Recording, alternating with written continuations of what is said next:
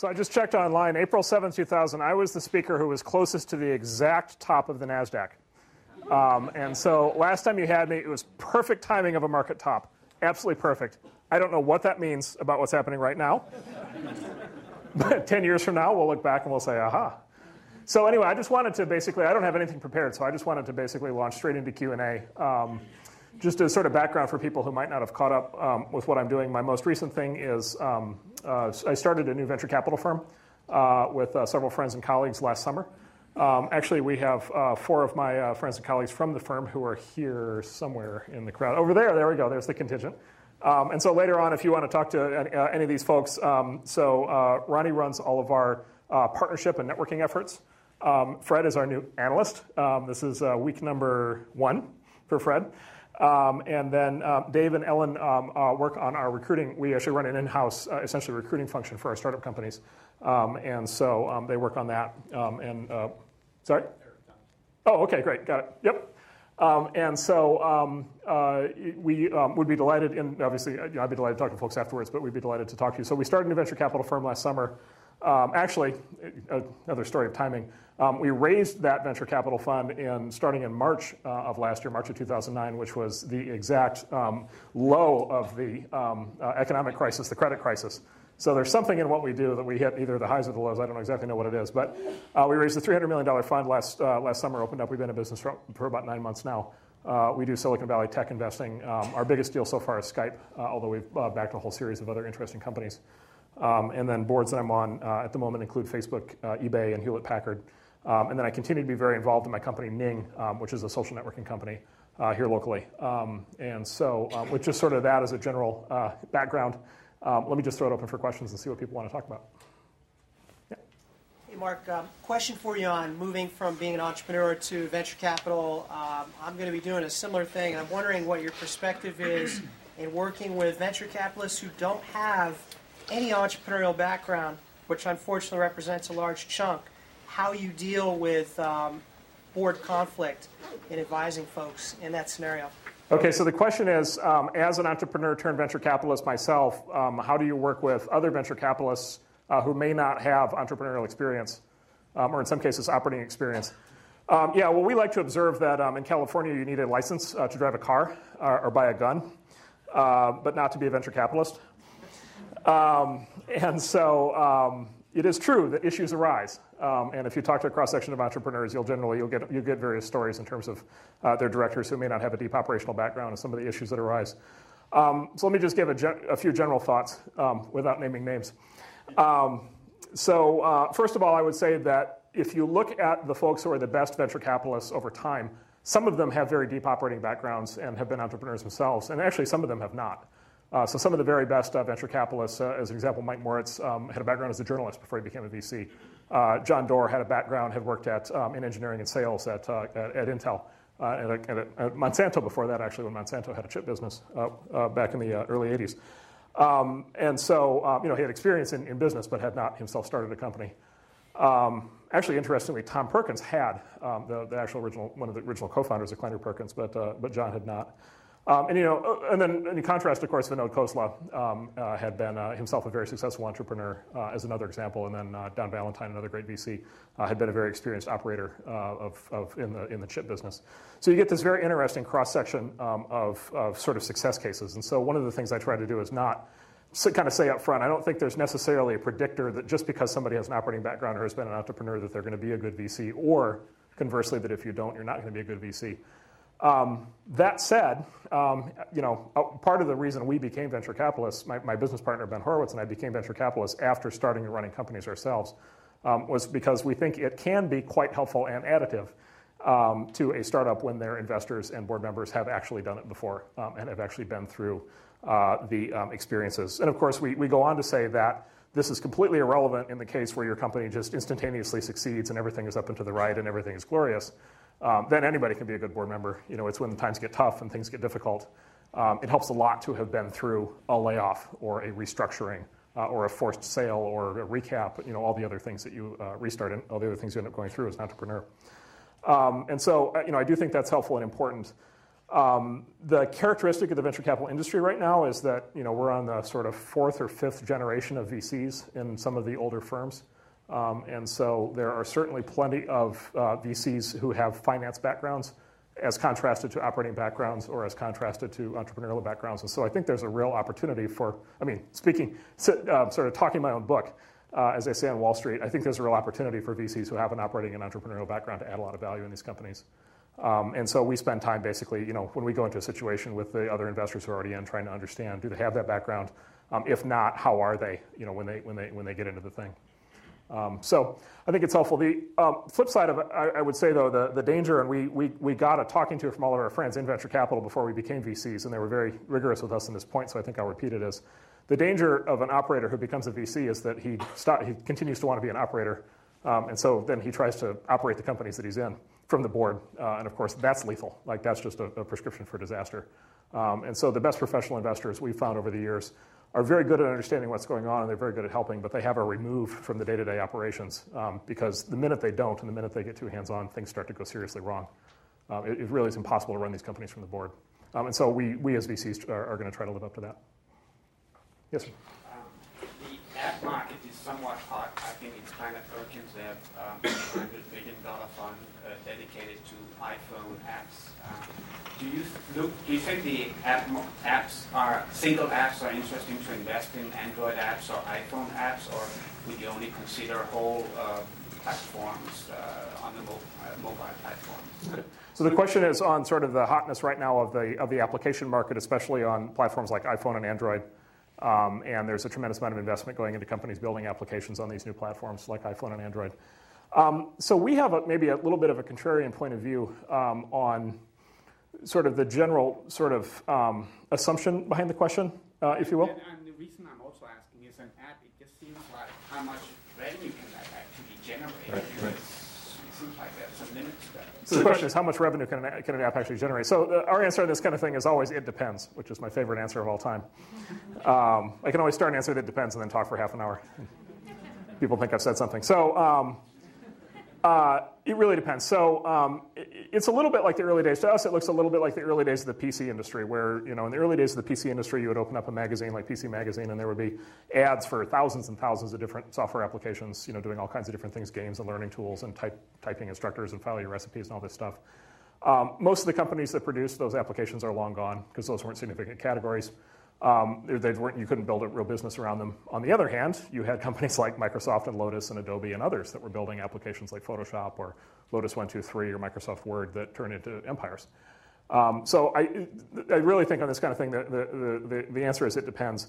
And so in a nutshell, we wouldn't invest in an app company because it's an app company, but we also wouldn't avoid it because it's an app company. We would look very carefully at the specific thing of what it does. And by the way, let me generalize out and say that's the same answer I give to almost any question involving a particular category. So people say, well, location-based services are really hot. What are you doing there? Or people say e-commerce is hot again, like with all these new group buying services. What are you going to invest there? And our answer is we are going to do absolutely nothing in the category. Because the worst thing you can do is go into a category and just try to find something to invest in. Because if the good ones are already taken, then you invest in the bad one, you lose all your money. It's a bad formula. And there are VCs who do that. And we don't recommend it. So on the other hand, if we get the opportunity to invest in a very special company with a special founding team and product idea and market position and strategy, then we'll do that in almost any category. In fact, one of our favorite things to do is actually invest in categories that other people believe to be dead. And so, for example, we're very excited about investing in enterprise software.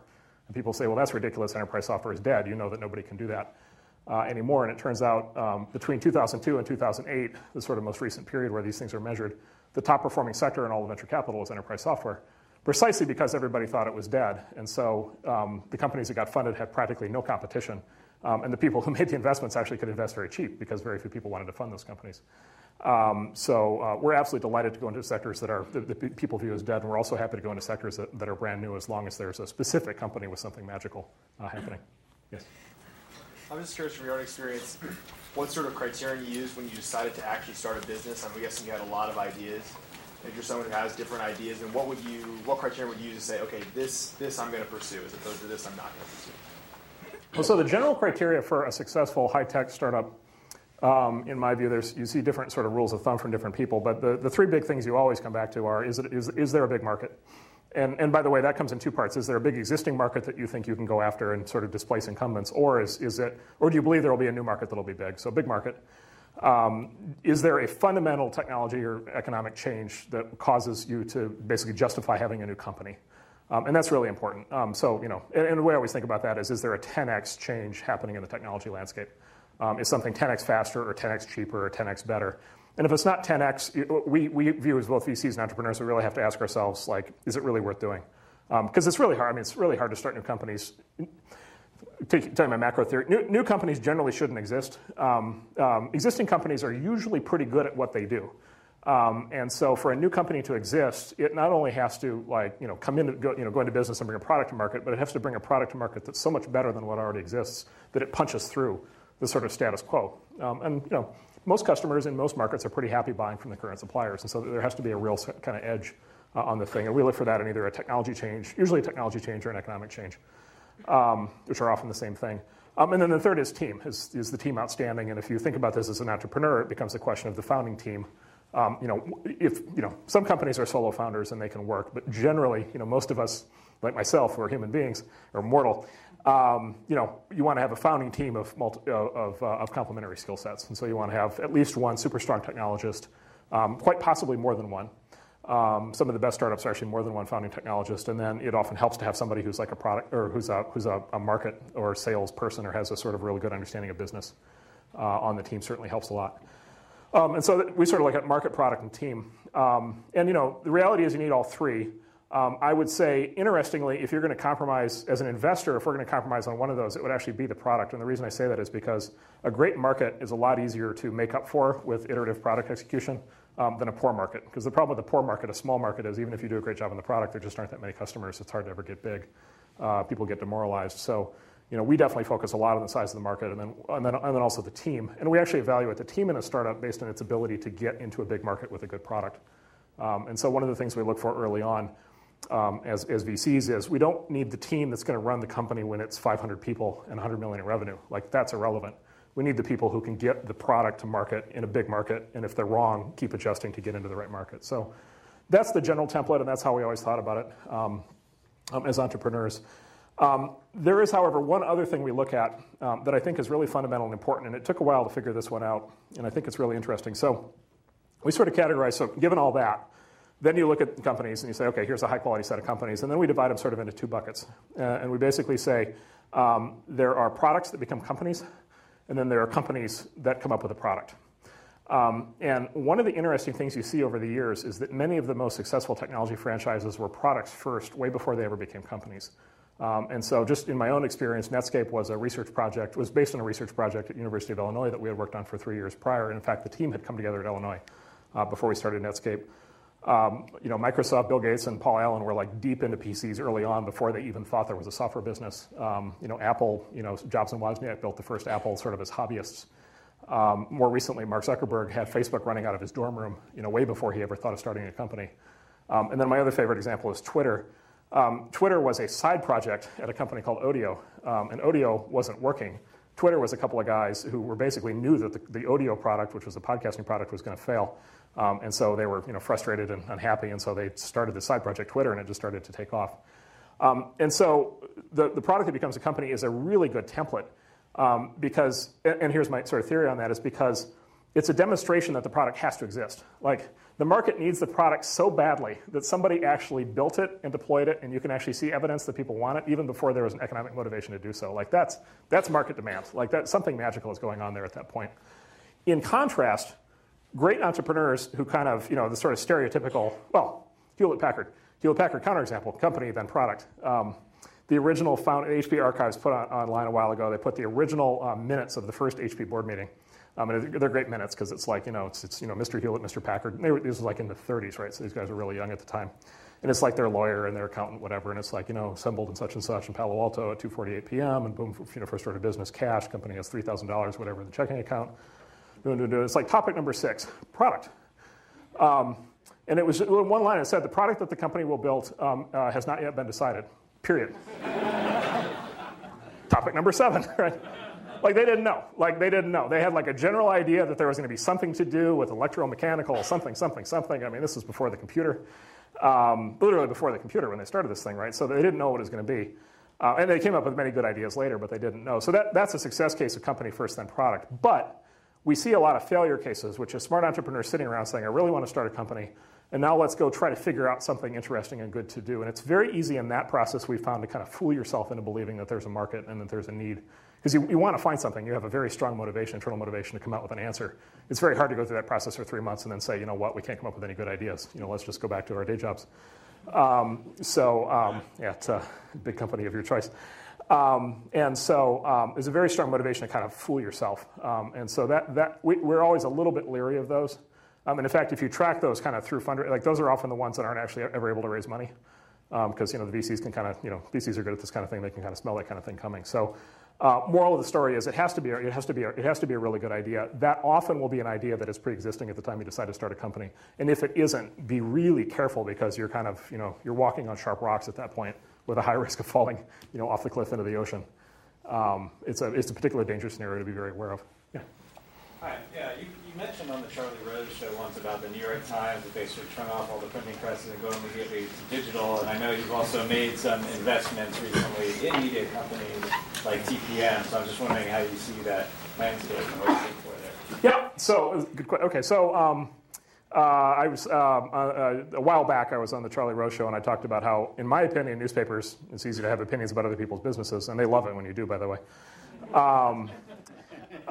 It's very easy to, my opinion basically was it's newspapers and magazines in their current form are not economically viable. It's time to shut off the printing presses and go digital. And I provoked it by saying shut off the printing presses because that's what they're all thinking, but none of them will say. Because they all say, well, 90% of our revenue is still coming from the printing press, still coming from the printed edition, and we're not making much money from digital. And so how can we do that? And of course, my response to that is the reason you're not succeeding digitally is because you're not focused on it, right? You're playing defense, not offense. So when you go in these organizations, what you find is, attention is exactly correlated to revenue. So if 80, 90% of your revenue is coming from the old dying business, 80 to 90% of the effort is being spent trying to preserve the old dying business, which dooms you to failure in the new business. And so I said, look, it's the obvious thing to do. And by the way, if you do a margin analysis, like if you look at the cost structure, you would say a lot of the people and a lot of the overhead involved in running a printing press and physical distribution, like if you just nuked all that stuff, you could bring the cost structure of the company down a lot. And then it'd be a lot easier for you to make money digitally because you wouldn't be carrying this huge burden behind you. I'll give you an example. Newsweek magazine just got put up on the blocks, which is both print and online.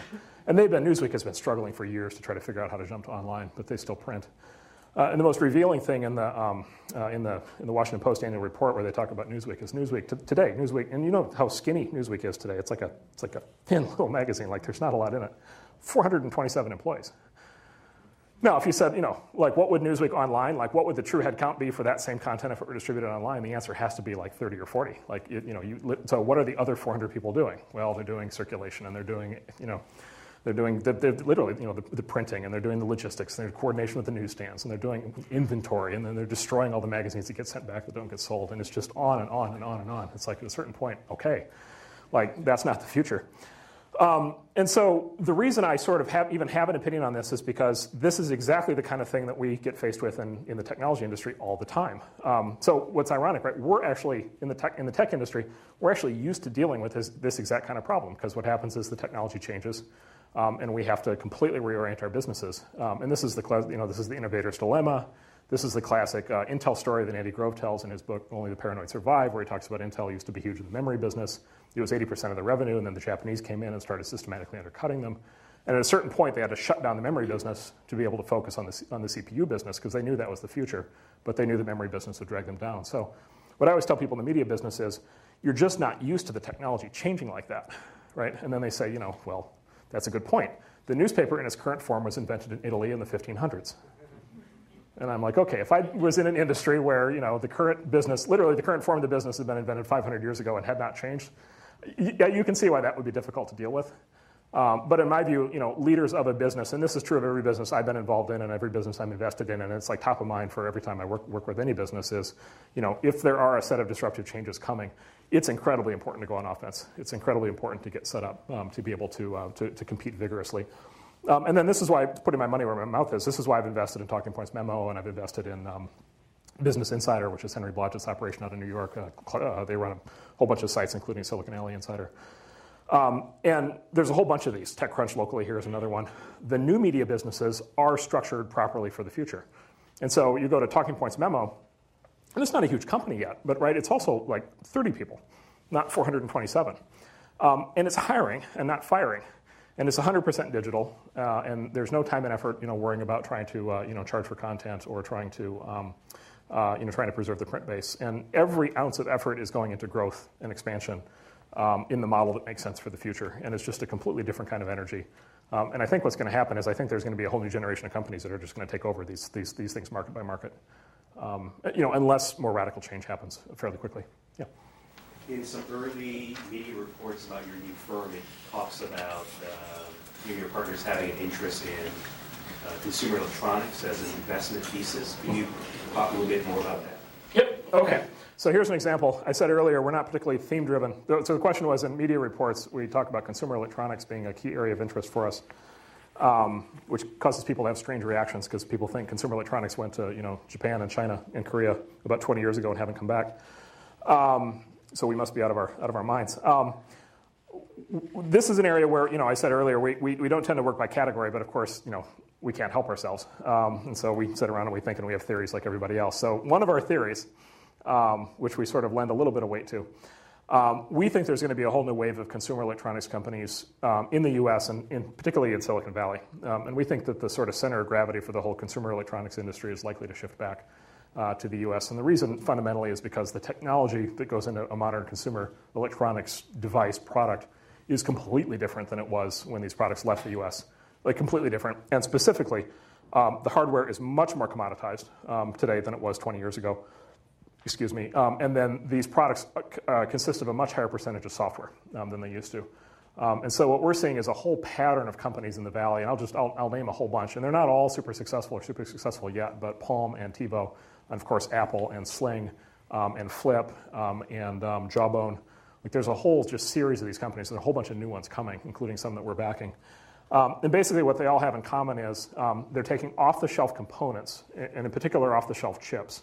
And in particular, these really, really powerful new off-the-shelf graphics chips from companies like NVIDIA and TI, that do high-speed, they do high-speed 3D graphics, and they do high-def video, and it's just all in a single little chip that you can buy for a couple bucks. And they wrap it in a box. It comes in a box, but then they build software and services that integrate right in. And of course, Apple is in many ways the template for that these days. The way that Apple provides the device and the OS and the application stack and the store, right, and the online services. And Google's obviously doing a lot of that as well. And so we think that's actually a really interesting model. And so we think there are a whole bunch of categories of consumer electronics that can get reinvented, and then there's a whole bunch of new categories that can get created. And so I'll just give you one example. We are angel investors in a company called Jawbone that makes the sort of high-end Bluetooth headset, sort of the high-fashion Bluetooth headset. What's interesting about Jawbone is an example of this exact thing. Jawbone is a real R&D company with deep R&D in Bluetooth and in hardware and in software. And in the new version of the Jawbone headset that just came out, when you connect it to your PC, it turns out it has an app store. And of course, at first people think, well, that's crazy. It's a Bluetooth headset. Like, what kind of apps could we possibly be talking about? Well, the ability to read you turn-by-turn directions, literally read you in your ear turn-by-turn directions, when you're driving around. Or the ability to read your voicemails, or the ability to read you a Twitter feed or a Facebook feed, or the ability to do voice SMS. And these are just, our view is, these are just the tip of the iceberg. And basically, you want to view the Bluetooth headset as a wearable computer that's going to have many different kinds of software applications running on in the future. And so, basically, if you can do that in Bluetooth headsets, there's any number of categories that you can do that in. So we're extremely excited about this. And if anybody has any great ideas, we're totally game. Yeah. Yeah. This is the Jawbone icon you're talking about. And our space is to make it comfortable with custom fit pieces. We have a big market. We have a market coming where we're spending more and more time interacting with digital data. So the ongoing comfort of the thing is becoming a concern. And we feel like we have found the solution. We think we've got 10 times, 100 times, 100x, if you will. But what we don't have is the team. How would you recommend we, who are stumbling around in the dark, putting together a team that can take this where it needs to go? Yeah, so the question is building a team around an idea that has traction. It is probably recruiting, actually probably the two hardest parts of running these companies. Number one is recruiting, and number two is talking people out of quitting. And by the way, at first recruiting seems like the hard part, and then later you realize talking people out of quitting is the hard part. And by the way, if you ever go through this and you find yourself talking people out of quitting all the time, it's completely normal. You can't believe how often it happens at successful companies. It's like every day. So I would say the general answer, I don't have any magical answers. The basic answer is brute force. It's going to be kissing a lot of frogs. It's going to be talking to an enormous number of people, a tremendous amount of networking. In some cases, investors and advisors can be very helpful. And so one of the things we always tell early stage companies to do, like for example, raising angel rounds of financing, is it's a good idea to actually bring in a whole bunch of angels and syndicate the deal, because a lot of the angels are actually really good at recruiting and networking. That's something we try hard to help with. And then, of course, later on, there are some very good local executive search firms and talent and recruiting firms that are helpful. But I mean, I'll tell you, it is hard. It's hard for everybody. There's no real easy answer. Yes. What thoughts went through your mind when Netscape began to lose popularity, and how did you recover from it when it ultimately became sort of a failure in the eyes of consumers? Sure. So, we did two things. We did two radical shifts. One is we took the browser to free. The question was, as Netscape started to come under pressure and started to have issues, particularly with browser market share in the late 90s, we executed two shifts. Now, one of the things about a story like Netscape is you don't often actually read the whole story, because there's a set of popular perceptions. When companies actually become too popular in consumer consciousness, it's hard to actually track what they do as businesses, because narratives get set. But we did two things. One is we took the browser to free, and then we ultimately released it as Firefox. And so everybody who loads up Firefox today, and it's huge numbers today, is basically using the Netscape browser, essentially version 10 or something like that, version 12. If you look at the lineage. And then the other thing we did was we put a massive investment, did a massive turn focusing on actually two things, software for businesses and then our website. And so actually, interestingly, Netscape grew revenue all the way through its existence as a public company, was profitable for virtually the entire existence, and then, of course, ultimately sold for a lot of money to basically a combination of AOL and Sun. But that's sort of one of the case studies that I draw on. I mean, in my own business, so at Netscape, we did this sort of massive shift from browsers to server software and website services. And we're talking like at the time, $600 million in revenue, which adjusted for inflation is close to $1 billion today. So very, very big software business behind that. And then the other shift, my second company, went through a huge shift. Going from being a services business, LoudCloud being a services business, to Opsware being a software business. And so we did it again there, and also led to a good outcome. And actually, my third company is going through a version of the shift right now. Ning just went through a shift for people who watch these things from freemium, free plus paid to paid. And so my experience with these things is most of these companies, just my experience generally, is most of these companies go through that kind of shift at some point. I'll give you another example. Intel, I talked about before. Intel made the shift from microprocessors from memory chips to microprocessors, which was hugely traumatic back in the 80s. Microsoft, before that, actually early in its life, made a fundamental dramatic shift that they were forced to, basically, at the risk of not being a viable company. It's in all the histories. People don't think about it much, but it was very important at the time, which was Microsoft never intended to be in the operating system business. Microsoft intended itself to be a programming tools business, and their revenue was programming tools for people to be able to build software. And they were building basic interpreters and all these other kinds of programming tools, selling them to lots of companies making OSs. If you had a PC in the early 80s, no matter who it came from, it probably had Microsoft Basic as the programming language. They had this amazing deal in hand to license their programming tools to IBM. But IBM was unable to get a good operating system for a variety of reasons. And so famously, they tried to get the dominant PC operating system at the time was called CP/M from a company called Digital Research. Famously, the CEO of Digital Research was out flying his small private plane that day, couldn't be bothered to meet with IBM. Sent in his wife, who was an attorney, who was very hard-nosed on the topic of NDAs, completely alienated the IBM team. They got up, walked out, drove back up to Seattle, and they told Gates, the deal to license Microsoft Basic is off unless you can come up with an operating system. And so Gates, to his credit, said, well, I think I can probably figure that out. He went and we literally went down the street, bought the rights to an OS that a guy down the street had built for $50,000, and that's DOS. Actually, that's part one of the story. Part two of the story is the shift that he tried to make, that he failed at making, which turned out to be one of the best failures he ever had. In 1985, Bill wrote a semi-famous letter to John Sculley, who was then the CEO of Apple. And this letter's on the internet, begging Sculley to license macOS to clone vendors. so that there would be lots of different Mac clones, so that the Mac UI and OS could take off in terms of market share and unit volume. And because at that point, Microsoft's view was most of the money is going to be in the apps. So at that point, they were building Microsoft Word and Microsoft Excel and PowerPoint. And IBM had taken DOS kind of as far as it could go, and Mac looked like the next big thing. And so he tried to get a whole Mac clone market created. And in fact, there's an attachment to the letter where he went to Motorola at the time, which was at the time a big important computer company. And he had Motorola agree to basically build Mac clones if only Apple would license them Mac OS. And so he had the big OEM in hand. Took them to Apple, and of course Scully said, no way are we ever going to license Mac OS, which then led to Microsoft developing Windows, which then led to Windows having 97% market share, Mac having 3% market share. And so it is so common. I feel like I've been through it now 2-3 times. The vast majority of businesses I've ever worked with have been through it. I think it's just so common to go through this kind of transition. I think once you get one of these businesses up and running, you have to go through this kind of transition. I mean, in tech, it almost seems like you have to do it every 5 years. Almost no matter what. The other classic, right, Silicon Valley story is Sun.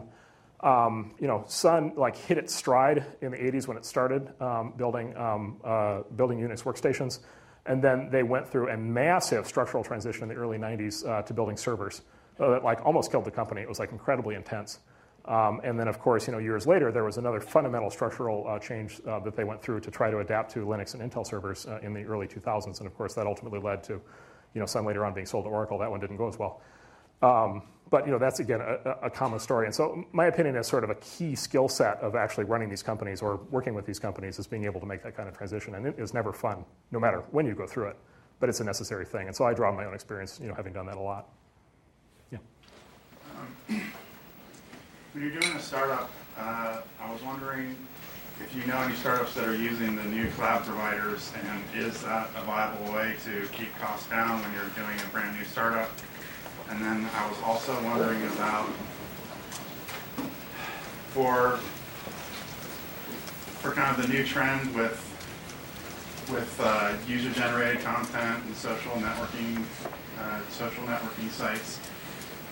Right now, a lot of those sites get a good portion of their money from ad revenue, and I'm wondering if you ever see a point where that ad revenue can start being shared with the people generating the content, and would that ever be viable? Yeah. Okay, so 2 questions. So I remember both questions. So startups. First question was on startups using cloud services. Let me take that one first. So virtually, explain what I mean by the question.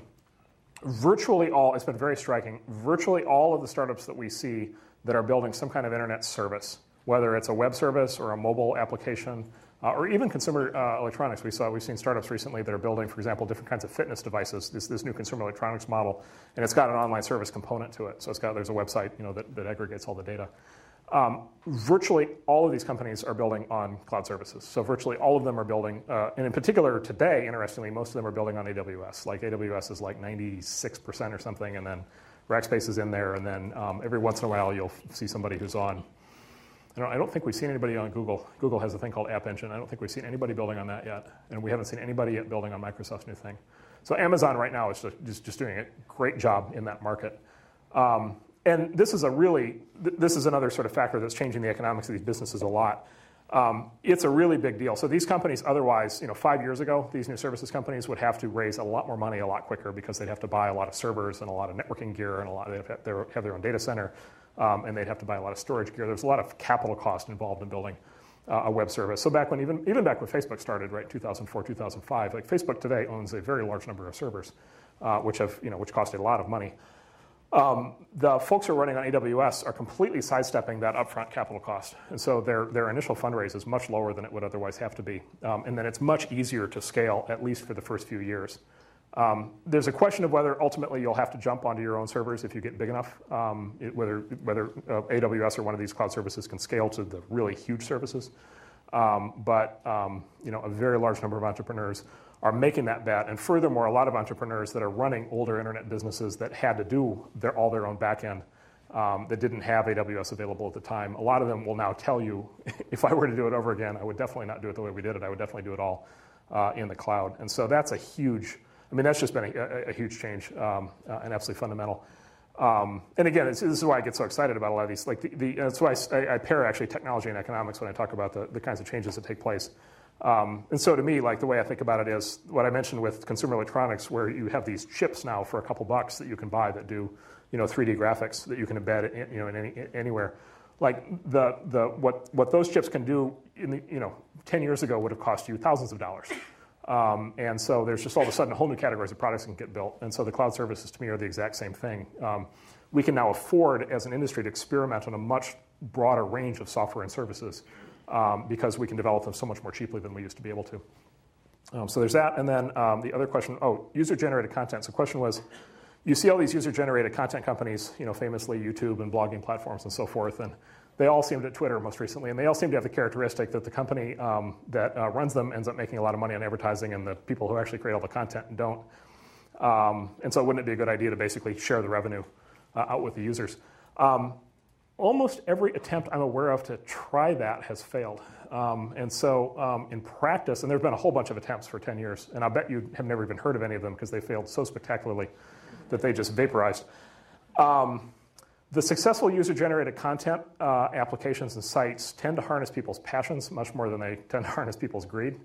And so just in practice, the sites and services that are super geared towards how people think and how they want to live and how they want to act, independently of how they make money, but to give people a platform for expression or a platform for communication that's really good and fun and empowering and wonderful to be on.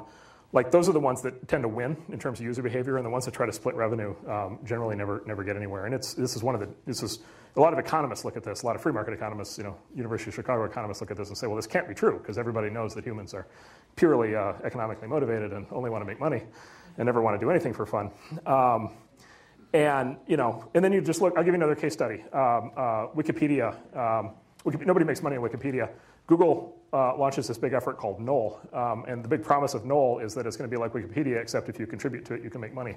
And I mean, it's like a dead zone. Like there is like nothing on Knoll, and Wikipedia is gigantic. So Clay Shirky talks a lot about this in his book, Here Comes Everyone, is there's something really magical about harnessing people sort of in large numbers on things that they love and things that they enjoy doing.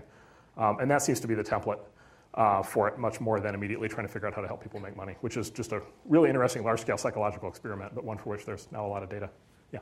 How did you find your new users, or your first users for both Netscape and Ning? Because as far as I can see it, they were both kind of new markets and new categories. Nobody wakes up and says, hey, I want a social network, or hey, I want to browse the web at the time. And so where did you find your first users? So the question is, where did the first users for both Netscape and Ning come from? Because as you say, they were both brand new markets, and so there wasn't a lot of, there wasn't like people would go to the grocery store and they're like, boy, I'd like one of those Ning things, along with my Coca-Cola. So both Netscape and Ning are, as are Facebook and Twitter and a lot of these other things, are network effects. They're at their core, they're network effects businesses. And so the nature of network effects businesses, the definition of network effects basically is that fundamentally you're building a network where people can communicate or share in some way. And the nature of a network is it gets more and more valuable to everybody who's on it as more people join. So when 10 people are on it, it's not very interesting. When 100 people are on it, it starts to get more interesting. When there's 1 million people on it, it starts to get really interesting. And that very first set of users actually like it more and more as it grows because there's more and more people to talk to. And you often see with these network effects things like they can grow really fast for a very long time because they're just getting continuously more and more useful to everybody who's on them. As another example, we're involved in, as I mentioned earlier, we're involved in Skype, and Skype today, right? So Skype now is 6 or 7 years old. Skype today, it's over 1.1 million downloads a day. So something like closing in on something like 600 million accounts, like just staggering, absolutely staggering numbers and growth rate. And if anything, the growth is accelerated. And a lot of people say, well, Skype was like from 2005. Like, who cares anymore? And it's like, well, Skype in 2005 had like 14 people you could call. Skype in 2010 has like 500 million. Like, that's much more useful. So the good news with network effects businesses is that when they grow, as they grow, they can often grow very fast for a very long time, and they get very useful in the long run. You have this massive chicken and egg problem up front, which is, okay, if there's no, it's like, selling somebody the first fax machine, right, was a hard sales call. Just imagine the sales rep saying, well, what can you do with the fax machine? Well, you can draw on a piece of paper, you can stick it in here, and you can send it. Okay, well, who can I send it to? Well, nobody. Fax machine, actually, by the way, fax machine was invented in the 1860s. This may have something to do with the fact that it didn't take off until the 1970s. True story. They had the fax machine working before they had the telephone working. Back in during like the Civil War era.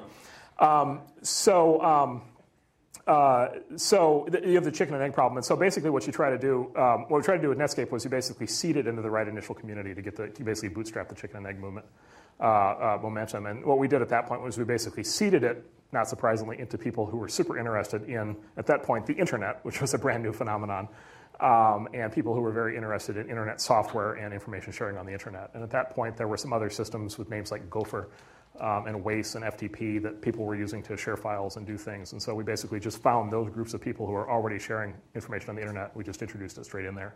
And we actually used, at the time, we used news groups to do it because that was where you could talk to all these people. And so that worked. Later with Ning and more recent network effects businesses, new entrepreneurs in network effects businesses are much smarter and much better educated on this phenomenon. And so the new network effects businesses tend to have what's called a term called virality. They tend to be viral.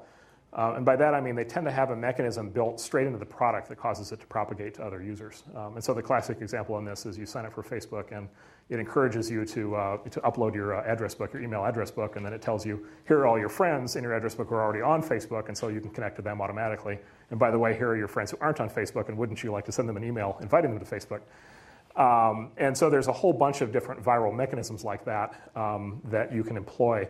If you do them right, and there's a whole art and science to virality, that's the whole special thing in and of itself, but if you do that right, you can sort of wire a network effects product. You can wire it for growth from a very early stage. And so we did much more of that at Ning. Yeah. You alluded to the capital costs going lower, and you also alluded to industries having to change. Well, what do you see with the VC industry? How is it going to change as capital requirements continue to drop? And do you see, how substantially do you see capital requirements dropping for, say, consumer-oriented tech companies in the next 5 to 10 years? Okay, so this is the mother lode of all questions for me, so I'll probably talk for about an hour. So the question is, how are the economics of the venture capital industry changing? And in particular, like what are the changes, what structural changes are going to happen in venture capital as a consequence of these economic changes? So first of all, I don't believe there is such a thing as the venture capital industry. I don't think it exists. I think you've got a set of firms, you've got 20, 30, 40 boutique venture capital firms that do really well over time, and then you've got about 660 firms that will generally very much break your heart as an investor if you invest in them. They'll return you less than the stock market, with much higher risk. So venture capital is one of those things. Venture capital firms, hedge funds, buyout firms, investment firms operating in sort of special markets that are illiquid or have special knowledge. You tend to have a few firms that generate all the returns, and then you tend to have a lot of people who want to generate those returns that can never actually figure out how to hurdle the bar. And so, like, if you pull up, you see these, you can download this list online. If you pull up like venture capital firms in the U.S., it's like 700, and you can read through that for like 3 hours, and like you won't recognize the vast majority of the names on that list. And how they get funded, I don't have the first clue. Like, it's the same thing with hedge funds. There's like 8,000 hedge funds. Like, it's just like you don't even know who these people are. The problem is, when you talk about the venture capital industry, all that data gets rolled up, and then they look at it and they say, well, venture capital is terrible because venture capital doesn't make any money. And it's like, well, yeah, if you include all the bad firms, it's terrible. So there's really it's this really striking thing where it's, and entrepreneur, what's interesting is entrepreneurs know this. And it's not like there's a shortage. There's a bunch of good firms, but like entrepreneurs are well aware that there's a set of firms that know what they're doing and there's a set of firms that really don't. And so there's a whole adverse selection thing that kicks in. So there's two ways of asking the question. One is what's going to happen to venture capital broadly. I almost spent like almost no time on that topic. To me, the very interesting question is what's going to happen to the really good venture capital firms. And I think there's a whole variety of things that are happening there. So one is there's this whole tier of sort of angel or seed funding.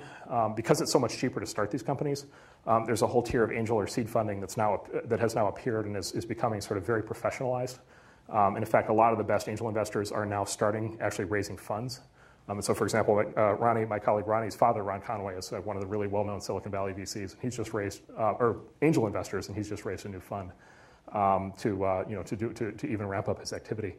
And that's very exciting because the best angels are really good, and if anything, the best angels are at least as good or better than the good VCs in a lot of cases. So on the very early stage, that's very exciting, on the one hand. On the other hand, there's this equally interesting phenomenon that's happening in later rounds. And the classic case study there is this Russian firm called DST that has become a major investor in both in companies like Facebook and Zynga, and most recently Groupon. And so you may have noticed in the last 10 years, since my last appearance here on April 7th, 2000, there are very few IPOs. And so you've got companies like Facebook and Zynga and Groupon that are getting very successful financially and getting very large, and they're not going public nearly as early as they used to. And so there's this new category of investor that is coming in. And some of these are existing firms that are now getting larger, and some of these are new firms that are being created that are coming in and are investing later and later in sort of the company life cycle. And some of these firms are taking ownership stakes of hundreds of millions of dollars, 500, 600, 700 million of an individual ownership stake in a sort of high growth company at a later stage. Another example of that is actually the Skype deal we just did. Skype deal was more of an LBO, but it was a little bit of like what I'm describing because it was a $2.75 billion transaction, for a company with at the time about 700 million in revenue, give or take. And so, and again, it was like, Skype will go public at some point, but, a lot of these companies that maybe in the long run will be public are not yet public. And so there's these specific kinds of investment opportunities that pop up. And so I think that stuff's really exciting. And I think it maps up well to how these companies are getting built, which is, and you'll hear people overgeneralize. You'll hear people say, well, companies cost less to get started, and so therefore they'll just raise less money than companies used to. And I don't think that's true. I think they raise less money at first, and then I think they raise more money as they grow because the markets are larger. If you really want to build a company to go into a huge global market, ultimately you're probably going to have to raise a lot of money because you're going to need to expand to be able to go reach the market. So all the sort of tension and activity I see around people rethinking their models has to do with some combination of either going much smaller or going much larger. Yeah. When Facebook started, there was a lot of competition. How did it emerge the winner? Oh, question. How did Facebook... When Facebook got started, there was a lot of competition. How did it emerge the winner? So when Facebook got started, it's actually even more dramatic than that. When Facebook got started, social networking had been declared dead and buried. So Friendster had failed. And so Friendster, for this company Friendster, hopefully people in the audience are not so young that you don't remember Friendster, although time flies. So Friendster appeared in like 01, 02, 03, and was a Silicon Valley startup, very great entrepreneur named Jonathan Abrams. And Friendster was sort of the first big social networking service that took off, and it grew at a sort of a vertical takeoff rate. And then a bunch of things went wrong, and it had huge issues and lost most of its users. And most people around the valley concluded, okay, that's basically that was evidence of category failure, and so like that's it. Social networking has been proven to not work because Friendster didn't work. Later on, MySpace, and then shortly after that, Facebook emerged, and essentially they did some things differently. So MySpace focused on basically entertainment and Los Angeles as its sort of initial seeding ground, as opposed to Silicon Valley, and then Facebook concentrated on college campuses. And so they seeded the network effect differently, although they both became large services ultimately. So they took a different approach to basically get to market.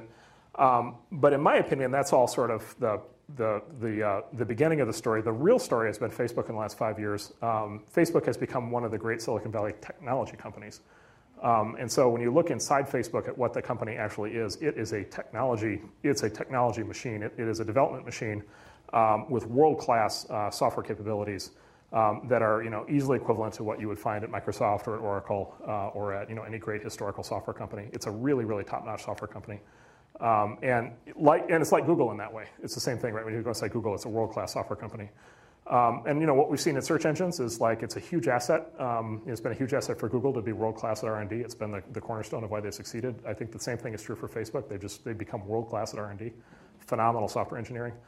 A lot of Facebook's competitors in the last few years have not been as good at software engineering, and MySpace in particular had the potential to become that good, but they got bought by News Corp, and there was a whole series of management changes there that sort of prevented them from developing into the company they could have been. And so, at this point, Facebook is an absolutely phenomenal engineering company. And to me, one of the reasons I'm so excited about our business is because I think Google and Facebook are great examples, among many others, but are great examples of how the Valley is very bad at many things, but the Valley is very good at creating new technology companies. And in a lot of markets, in a lot of big important markets, the quality of the technology and the products really matters. And I think both of those companies are case studies of that. Yes, so going on the team building question that was asked earlier, you talked about networking in order to attract people to apply to your company. But when you're a 3-person startup with no revenue, just an exciting vision, how do you convince your top choices once you've identified them to actually join your venture instead of going to Microsoft or Google? Yep. So stock options, which they'll tell you, those aren't worth anything. And then a friend of mine likes to say, the other part of it is vision, and he says the difference between a vision and a hallucination is that other people can see the vision. And I think that's actually the core answer to the question. So the best entrepreneurs are really good at selling people on their company precisely because they can explain the way the world is going to look in a way that is so compelling. This is the famous Steve Jobs. If you talk about Steve Jobs has what he calls the reality distortion field. So like if you get within 10 feet of Steve Jobs, whatever he says the next 20 minutes, you're going to walk out of there believing. Or whatever he says. He could say the sky is purple, and you'd be like, yep, that makes total sense. And 4 hours later over dinner, as you're explaining it, to your wife, your husband, and you're like, well, I don't really know what he meant by that, but it was really, really compelling at the time. The best entrepreneurs all tend to have that in common. They tend to be really good at that. They tend to be really. It's essentially sales. Selling to employees. And so it's incredibly. It's an incredibly valuable skill to be able to do that plus stock options. The other thing I've found with hiring over the years is that while it's incredibly frustrating, part of the frustration is actually a good thing because the frustration, right, is you try to talk somebody into joining, they don't come, and you're like, damn it, I wasted a lot of time. But hiring is also a selection process, and it's a self-selection process on the part of the candidate, right? And so of all the people you interview, like if you hired them all, it would turn out that a good 2/3 or 3/4 of them you probably shouldn't have hired anyway. And what you can do in the hiring process, what the best companies do is they provide a very stark idea of what their company is and what it isn't. So we are a company where people are expected to work 18-hour days, and if you don't like that, don't come here. Or we are a company where people are expected to go home at 5 o'clock every day, and if you think that would be frustrating, don't do it. Or whatever it is. Or we have dogs in the office, or we have a company we've invested in where the whole company does yoga together. And so if you like yoga, this is the company for you. If you don't like yoga, don't go there. You're going to be asked to put your feet in positions that you're just going to be completely uncomfortable with. Literally, yoga every day. Company's called Asana, which of course means a yoga pose. I learned. So a very, very, very stark idea is very good because it's polarizing. And I think the best companies tend to be polarizing. And so if in your hiring process you're turning people off as often as you're turning them on, because it's just you're making it, they're sort of deciding, well, this is clearly not the right fit for me. I think that's a good thing. And actually, by the way, the same thing applies later on to product development and sales. We much prefer companies that have polarizing products. Like we love companies products where like some people hear about it and they're like, that's awful. I would hate that. I'll give you an example. At Foursquare, we were recently in the bidding we dropped out, but we were in the bidding for Foursquare. You describe Foursquare to like 20 people. So Foursquare is a location-based service where you can check in and you can see where all your friends are and they can see where you are. Like you describe that to 20 people, like 16 of them are like, that is the scariest, stupidest thing I've ever heard. Like, why would it's like there's actually a website called pleaserobme.com. And they use the Foursquare API and they basically give you a running list of the names and addresses of people who have announced that they're not at home. So like this just like freaks people out. Well, we love it because 16 people out of 20 might hate it, but the 4 people who love it just absolutely love it, and they pride themselves on like being on Foursquare all the time and logging in all the time. So we would much rather back a company that has that kind of polarizing vision. My other favorite one recently that we're not in, but I love is Blippy.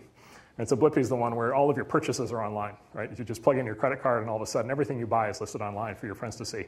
And again, most people, I see eyebrows going up. Most people are like, oh my God, I buy stuff that I wouldn't want anybody to see. I wonder what that is. You can maybe later on everybody can volunteer one thing they bought that they don't want anybody to know about. But Blippy's already has a core community of people who just think this is the best idea ever.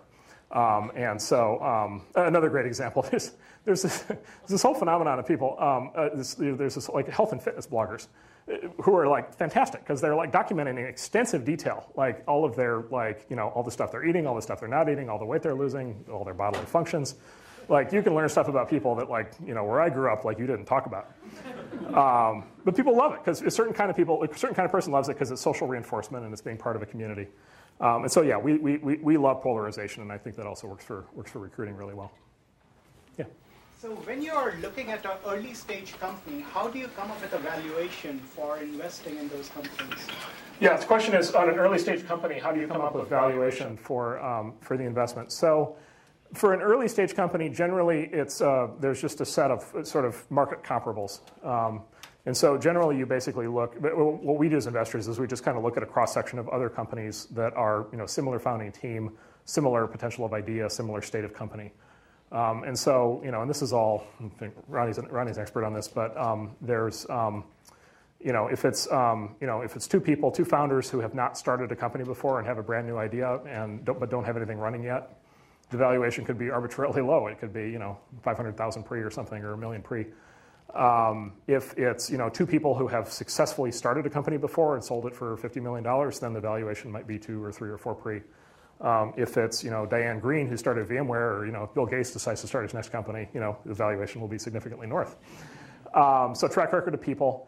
The other real moving target that you see a lot is, goes to this product that becomes a company versus a company that comes up with a product. Product that becomes a company, those will get higher valuations in general because there's already something running.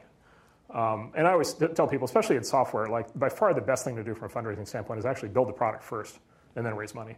Or at least raise a very small amount of money to build the product and then raise a large amount of money because you get dramatically more leverage that way. And actually as investors, we enjoy that, because it's nice to be able to see people with a small amount of money to build the initial product without having to take a big gamble. And then it's nice to be able to double down once they prove that it works. Yeah. In the past 10 years, aggregate returns have been lower than the previous 10 years, and this VC thing is a proxy for that, as well as lower investment capital. Do you think that's a function of the actual value that's being created, financial markets? Why do you think that is? Well, the question is, in the last 10 years, so you mean overall like aggregate equity value, stock market value, has obviously been a lot lower in the last 10 years. I don't know if people have noticed this, but the stock market has sucked for 10 years. If you have a 401k, you might have noticed. Versus the 90s, and then venture capital. Yeah, and you're right. So venture capital is a proxy for that. So venture capital generally is sort of you can think of venture capital as almost a form of leverage, sort of higher risk, higher return on top of equities. I mean, I'm not an economist, but my diagnosis is that the stock market is manic depressive, and there are periods in the 90s where everybody is all excited, and there are people times in the 2000s where everybody's all depressed about everything. So I just restricted to technology, like startup people. But I think that's also true. So in tech, so I'll give you the answer first, then explain. So as far as I can tell, technology, new technologies follow a shockingly straight sort of linear line. And part of that is Moore's Law. Like part of that is just the mechanics of like how semiconductors get built, where they follow very predictable patterns over time. But also like software advances. Like software advances just keep coming. Like every year there are more better software tools and better software infrastructure and better programming techniques, and programmers keep getting smarter and more productive. Bandwidth keeps getting cheaper. Like there's a huge amount of progress. And in fact, from 2000 to 2005 was a time of fantastic technology progress. Like the prices on all kinds of things dropped tremendously. New kinds of applications got created. Google took off. Facebook got created. Like all kinds of things happened. So as far as I can tell, there is a very large disconnect between what's actually happening in the technology and then whatever's happening especially in terms of the public stock market. And then the private markets sort of, echo that to a certain extent. So, my only conclusion is to be in this business, you essentially have to ignore the opinion of sort of the broad base of investors, precisely because they're going to be manic depressive. And the other thing I would say is then you say, well, what if you wanted to take that into account? What if you wanted to think about it? Well, the problem is that when people in technology think too much about what's happening in the broader markets or in the stock market, they tend to want to try to get involved when things are hot, when the stock market is hot, and they tend to want to bail out when the stock market is low. So, a very large number of people, came out of investment banking, came to Silicon Valley in 1999 because they thought they were going to make a lot of money, and in 2001 they all turned around and went back to New York and created the credit crisis. That worked out well. And so, it's almost like a buy high, sell low kind of thing. I guess my own personal point of view is just it's irrelevant. It'll even out over time. And if you're building real value in technology, it'll ultimately show up in the prices. But that could take 5 years, 10 years, 15 years. That could take a lot of time. It's one of the reasons I actually like being in the venture capital business. Venture capital is actually a very interesting asset class, like buyouts, because you have this enormous virtue of a 10-year lockup on the funds, right? So we raised money in July of 2009. We have until 2019, right? A guaranteed contractual lockup. And then we actually have the ability to extend it beyond that, right, if the stock market is low. So, I talk to friends of mine who run hedge funds or mutual funds, and, mutual funds get redeemed on a daily basis. Hedge funds get redeemed quarterly. Venture capital gets redeemed every like 13 years. Like, it's perfect. It's outstanding. And so, our view obviously is we should take full advantage of that. We should be funding things that have, enormous long-term potential. And then if it takes 7 to 10 years, and if we go through a full up and down cycle and then back into an up cycle in that time, that's just fine. So that's our goal.